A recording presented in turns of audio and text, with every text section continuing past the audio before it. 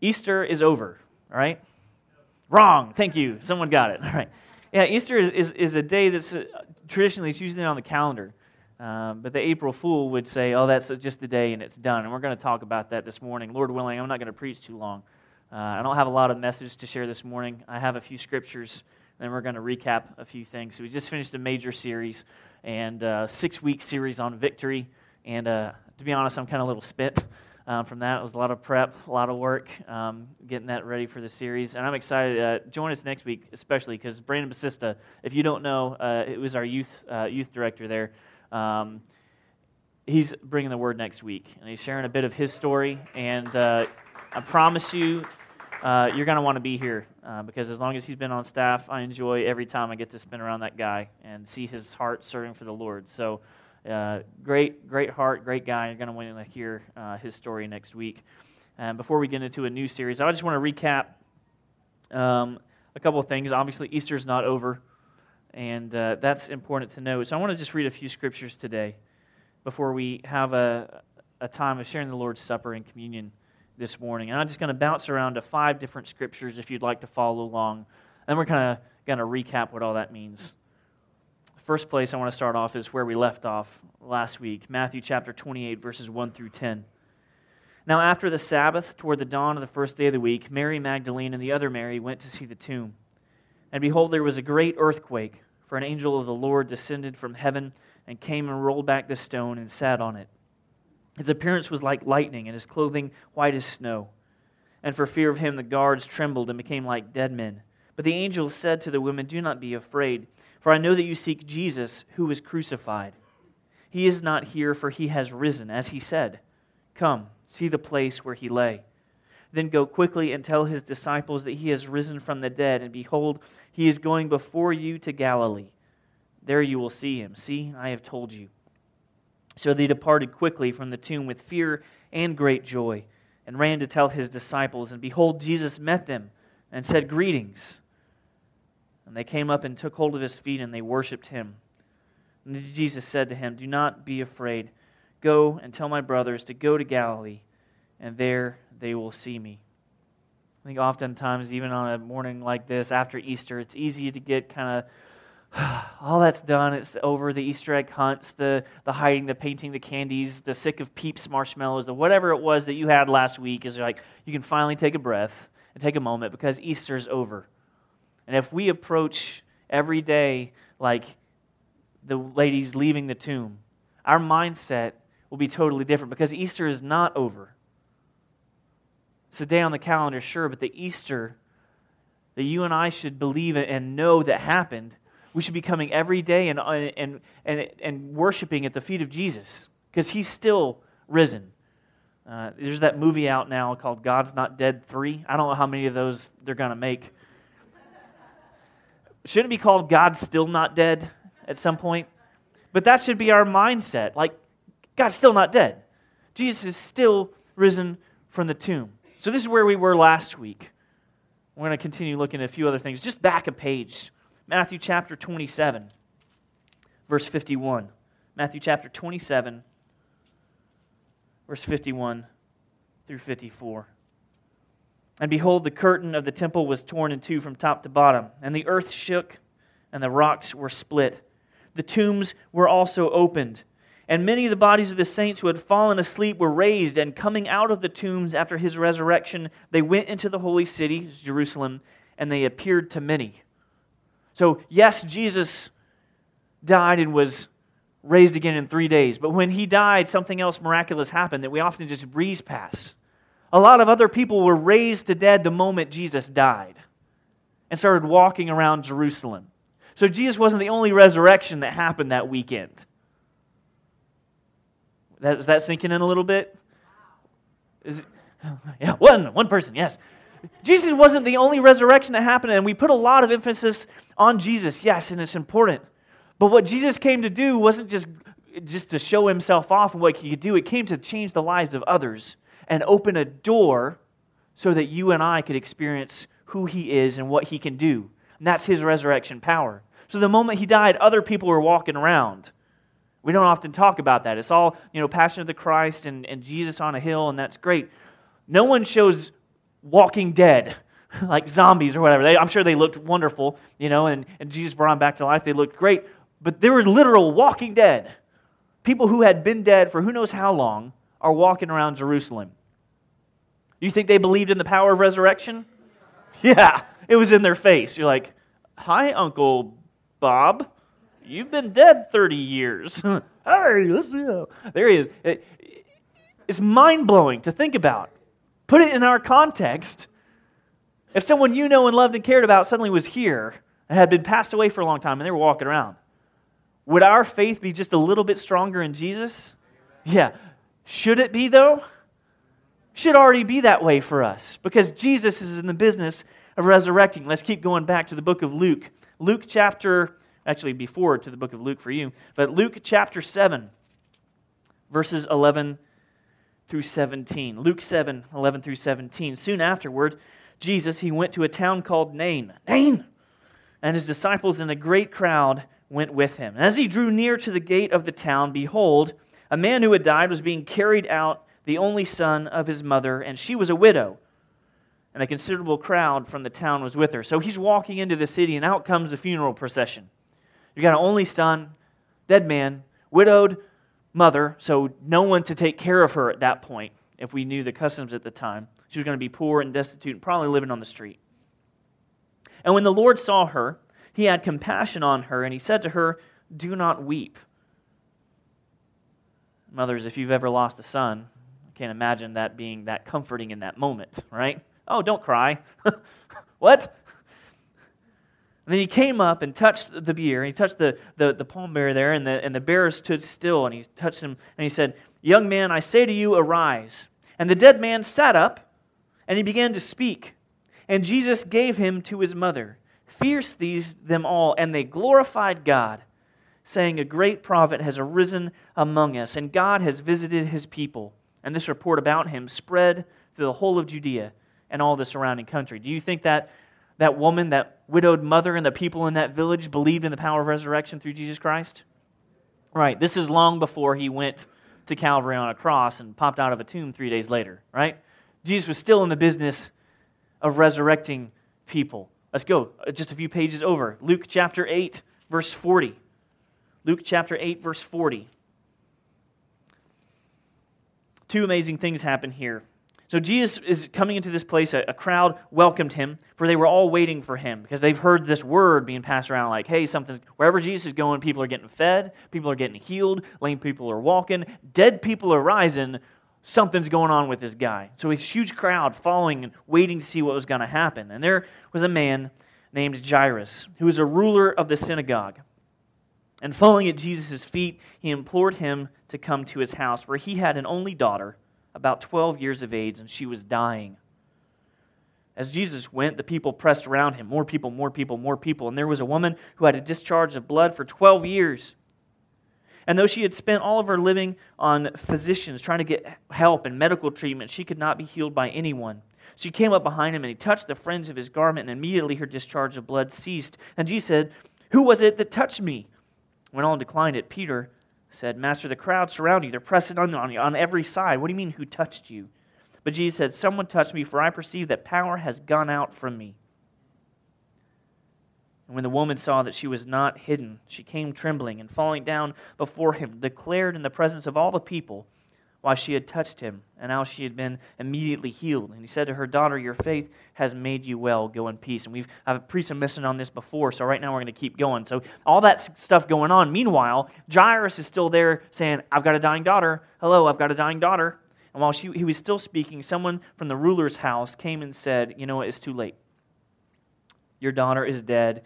Do not trouble the teacher anymore." Don't worry about telling Jesus, this whole debacle with this other lady, and there's too many crowds. You just couldn't get there at time. It's too late. But Jesus, on hearing this, answered him, "Do not fear, only believe, and she will be well." And when he came to the house, he allowed no one to enter with him except Peter and John and James and the father and the mother of the child. And all were weeping and mourning for her, but he said, "Do not weep." Sounds familiar, right? Don't cry.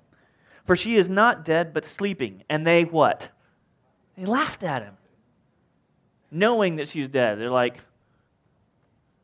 she's gone. Like, she's gone cold. There's no heartbeat. She's not moving. She's not breathing. Jesus, you're probably a great teacher, but a doctor you're not, right? So we can all clearly see she's dead. And they laughed at him. But taking her by the hand, he called, saying, "Child, arise." And her spirit returned, and she got up at once. And he directed that something should be given to her to eat. She's been dead. Feed her. That's the first thing you like to do, right? Step one, raising dead person, feed. And her parents were amazed. But he charged them to tell no one what had happened. Another resurrection, right? Do you think that family, and then yes, it wasn't the giant crowd, and it wasn't the funeral procession, and it wasn't the people walking around Jerusalem, but do you think that those people believed in the power of resurrection through Jesus Christ? Yeah. Good news is we're not done. Book of John, chapter 11. This is our last major scripture for this morning. Now a certain man was ill. His name was Lazarus of Bethany, the village of Mary and her sister Martha. Now it was Mary who anointed the Lord with ointment and wiped his feet with her hair. This is going back to a story. He said, oh, it's that person, right? Whose brother Lazarus was ill. So the sisters sent to him, saying, Lord, he whom you love, this guy, your friend, your buddy, your compatriot, right? He's not doing well. And when Jesus heard it, he said, this illness does not lead to death. It is for the glory of God, so that the Son of God may be glorified through it. He's like, he'll be fine. Walk it off. Now Jesus loved Martha and her sister and Lazarus. This is one of his close family. So when he heard that Lazarus was ill, he stayed 2 days longer in the place where he was. Let's think about that a second. He heard he was sick. He's like, no, I'm good. I'm going to stay here a couple more days, hanging out with these people. Does that sound like anything that you and I were like, no, you should be here, Jesus. Come on, Jesus. Come on, Jesus. That's what we'd be doing. We'd be blowing up his cell phone. Come on, Jesus. He's like, no, I'm good. I'm going to hang out here. It doesn't make sense to us, but total sense for him. Then after this, he said to his disciples, you know what? Let's go to Judea. The disciples said to him, Rabbi, the Jews were just now seeking to stone you. And are you going there again? Are you going to this place where they hate you right now? Jesus answered, are there not 12 hours in the day? If anyone walks in the day, he doesn't stumble because he sees the light of his world. If anyone walks in the night, he stumbles because the light is not in him. After saying these things, he said to them, our friend Lazarus has fallen asleep, but I go to awaken him. The disciples said to him, Lord, if he's fallen asleep, he will recover. Like, he's just taking a nap. What are you talking about? Now, Jesus had spoken of his death, but they thought that he meant taking rest and sleep. And Jesus told them plainly, I picture, Jesus like coming up and putting his arms or his hands on like Peter, like, listen to me. Lazarus has died. Like, are you understand what I'm saying? Now, Lazarus has died, and for your sake, I am glad that I was not there so that you may believe. So let's go to him. So Thomas, called the twin, said to his fellow disciples, let us also go that we may die with him. This boy is painfully confused. He has no idea what's going on. Like, Jesus is like, no. Lazarus is dead. Disciples, you just calm down. They have no idea what's going on. You don't have to die. This is about Lazarus being raised to life. So when Jesus came, verse 17, he found that Lazarus had already been in the tomb, how long? 4 days. Have you ever had something like a roadkill, like sitting near your house or something for 4 days? Even 2 days. It doesn't smell too good, right? If you're like, what's that? What's that? It doesn't take long for something to really start to stink. And Lazarus has been in the tomb 4 days. Now, Bethany was near Jerusalem, about 2 miles off, and many of the Jews had come to Martha and Mary to console them concerning their brother. So when Martha heard that Jesus was coming, she went and met him, but Mary remained seated in the house. Now Martha said to Jesus, Lord, if you had been here, my brother would not have died. But even now I know that whatever you ask from God, God will give you. And Jesus said to her, your brother will rise again. Martha said to him, I know that he will rise again in the resurrection on the last day. Jesus said to her, I am the resurrection and the life. Whoever believes in me, though he die, yet shall he live. And everyone who lives and believes in me shall never die. Do you believe this? She said to him, yes, Lord. I believe that you are the Christ, the Son of God, who is coming into the world. When she had said this, she went and she called her sister Mary, saying in private, the teacher is here, and he's calling for you. And when she heard it, She rose quickly and went to him, because remember, Mary stayed inside the house. Now, Jesus had not yet come into the village, but was still in the place where Martha had met him, because she went out of the town to meet him. When the Jews who were with her in the house, consoling her, saw Mary rise quickly and go out, they followed her, supposing that she was going to the tomb to weep there. Now, when Mary came to where Jesus was and saw him, she fell at his feet, saying to him, sounds familiar, "Lord, if you had been here, my brother would not have died." When Jesus saw her weeping, and also the Jews who had come with her weeping, he was deeply moved in his spirit and greatly troubled. And he said, "Where have you laid him?" And I said to him, "Lord, come and see." And my father-in-law's favorite verse of the Bible, because he can remember it, Jesus wept. Sorry, I thought that would give it's just two words. All right, so Jesus wept. So the Jews said, "See how he loved him." And some of them said, "Could not he who opened the eyes of this blind man also have kept this man from dying?" So everyone's asking the same question. Is this guy really as strong? Is he really powerful? Really as important? Really as holy as we think he is? Because if he would have been here, or actually he should have been here, and none of this would have happened. God, where were you when I actually think I needed you the most? Jesus, deeply moved again, came to the tomb. It was a cave, and a stone lay against it. And Jesus said, "Take away the stone." And Martha, the sister of the Lord, or sister of the dead man, said to him, "Lord, by this time there will be an odor," that's an understatement, "for he has been dead 4 days." Like, Jesus is going to stink in there. And he's been dead, and he's been laying in there, and probably little bugs, little things, starting to get really interested in my dead brother's, body there. You really don't want to open this tomb. And Jesus said to her, "Did I not tell you that if you believed, you would see the glory of God?" So they took away the stone. And Jesus lifted up his eyes and said, "Father, I thank you that you have heard me. I knew that you always hear me, but I said this on the account of the people," because they were all standing around him listening. I said this on the account of people standing around, that they may believe that you sent me." When he had said these things, he cried out with a loud voice, because they're all still outside the stinky place. He said, "Lazarus, come out." And the man who had died came out, his hands and his feet bound with linen strips, and his face wrapped with a cloth. Jesus said to them, "Unbind him and let him go." And though it might seem a bit hilarious, Lazarus came out of the tomb like this. Because the way they wrapped up bodies at the time, he was covered in a total shroud, and he had his arms wrapped and tied, and his feet wrapped and tied. And he's trying to this is how Lazarus came out of the tomb. It is pretty funny when you think about it, right? And so Jesus, I'm sure everyone's just standing there he came out of the tomb, and Jesus is like, "What are you doing? Go help the man walk. Go untie him. Get his wraps off so he can actually walk and talk and eat and everything." We have 5 separate accounts here of resurrection. And there are 5 additional accounts of resurrection, both in the Old and the New Testament. We're today just focusing on Jesus and what he did. And I want to just settle on this point this morning that we need to understand before we leave this morning. To Jesus, resurrections are not unbelievable. They're just standard operating procedure. To Jesus, resurrections aren't, "What?" He's like, "Yeah, I'm God. That's what I do. Death to life." And actually, when we go a step deeper, resurrecting is what Jesus does. He said, "Well, I am the resurrection and the life." And he healed so many lame people, right, who couldn't walk. They had dead legs, raised to life. They're walking. He healed blind people. They had dead eyes, right? Eyes didn't work. Eyes dead. But then they could see. Resurrecting is what Jesus did and does and will do.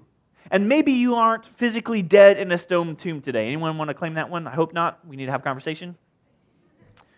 Maybe you're not physically dead in a stone tomb this morning, but I guarantee you that there is some part of you, or maybe even all of you, that needs to die and then be resurrected in Jesus Christ.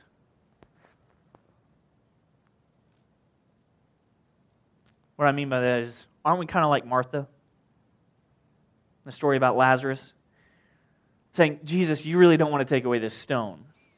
This area behind here stinks. These insides are dead, and they smell. And they have odors like addiction or pornography or lying or cheating or hurtful words or anger problems. It smells like neglect for my family. It smells like gossiping about other people. It smells like manipulating situations, holding on to hate and not forgiving others. There's an odor behind this tomb. And every single one of us. And what Jesus is calling out this morning is the same words that echo through these stories. Arise, get up, death to the old, life to the new. You see, the resurrection is not over. It wasn't an event that happened once a long, long, long time ago, and that was it. The resurrection is not over, it's just the beginning. Because remember when Jesus died, hundreds of people are walking around Jerusalem that were dead. Jesus was in the business of resurrection. So why do we find it so amazing that He resurrected Himself? Yes, it is amazing. But it's standard operating procedure. Because that's what Jesus does. And we forget that the power of resurrection still applies to us today. Like, I went to Holmes Hospital and I saw this guy who wasn't feeling too good, and I don't know if he's going to walk back out, right? That's not what I'm talking about. It could be, because it's Jesus. What I'm talking about, that there's some part this morning in you and in me that needs to be left in the tomb and have Jesus resurrected. Death to the old, life to the new. Just like Jesus called Lazarus out of the tomb, He's calling out something in each one of us.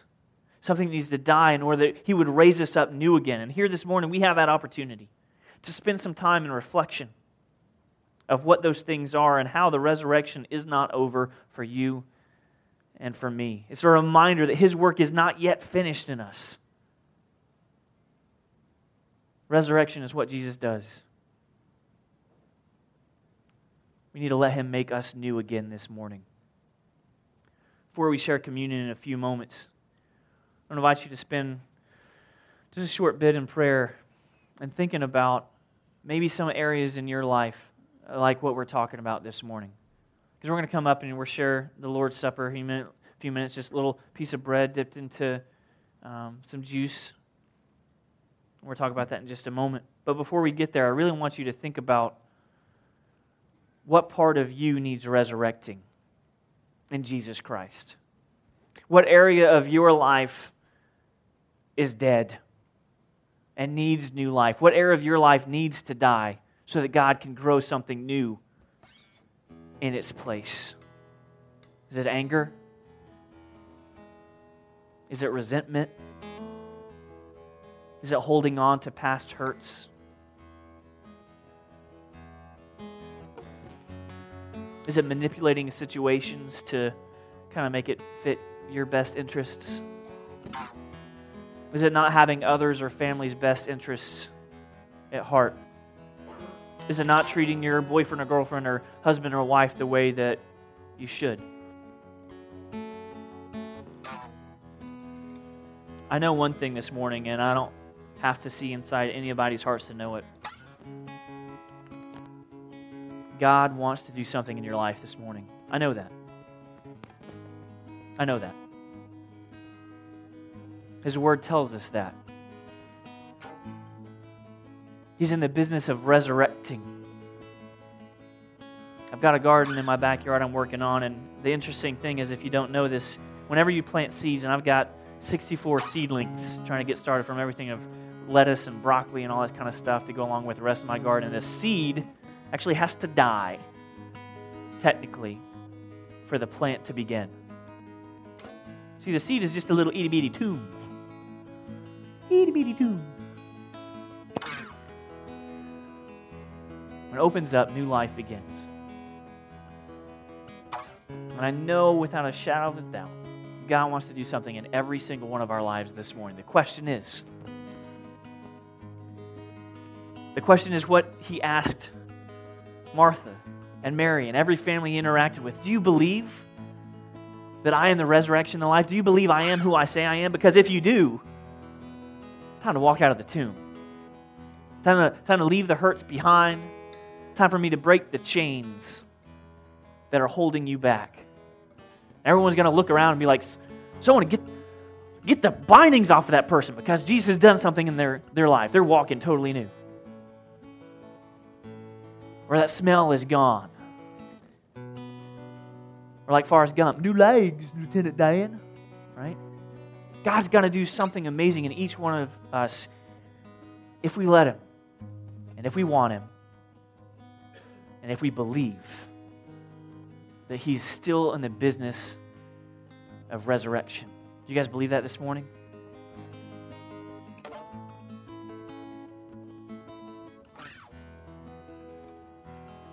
This is the Lord's Supper. Matthew chapter 26. We left off last week in our final message in the Victory series. Now that as they were eating, Jesus took bread, and after blessing it, He broke it and gave it to the disciples, and He said, "Take, eat, this is my body." And He took a cup, and when He had given thanks, He gave it to them, saying, "Drink of it, all of you. For this is my blood of the covenant."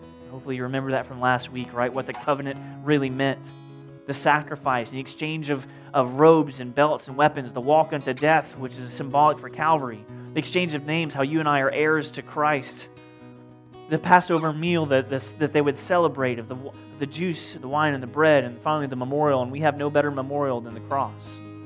So we know what the new covenant meant. So this is my blood of the covenant, which is poured out for many for the forgiveness of sins. Until you will not drink it again, the fruit of the vine, until that day when I drink it new with you in my Father's kingdom. Jesus is still in the business of resurrecting.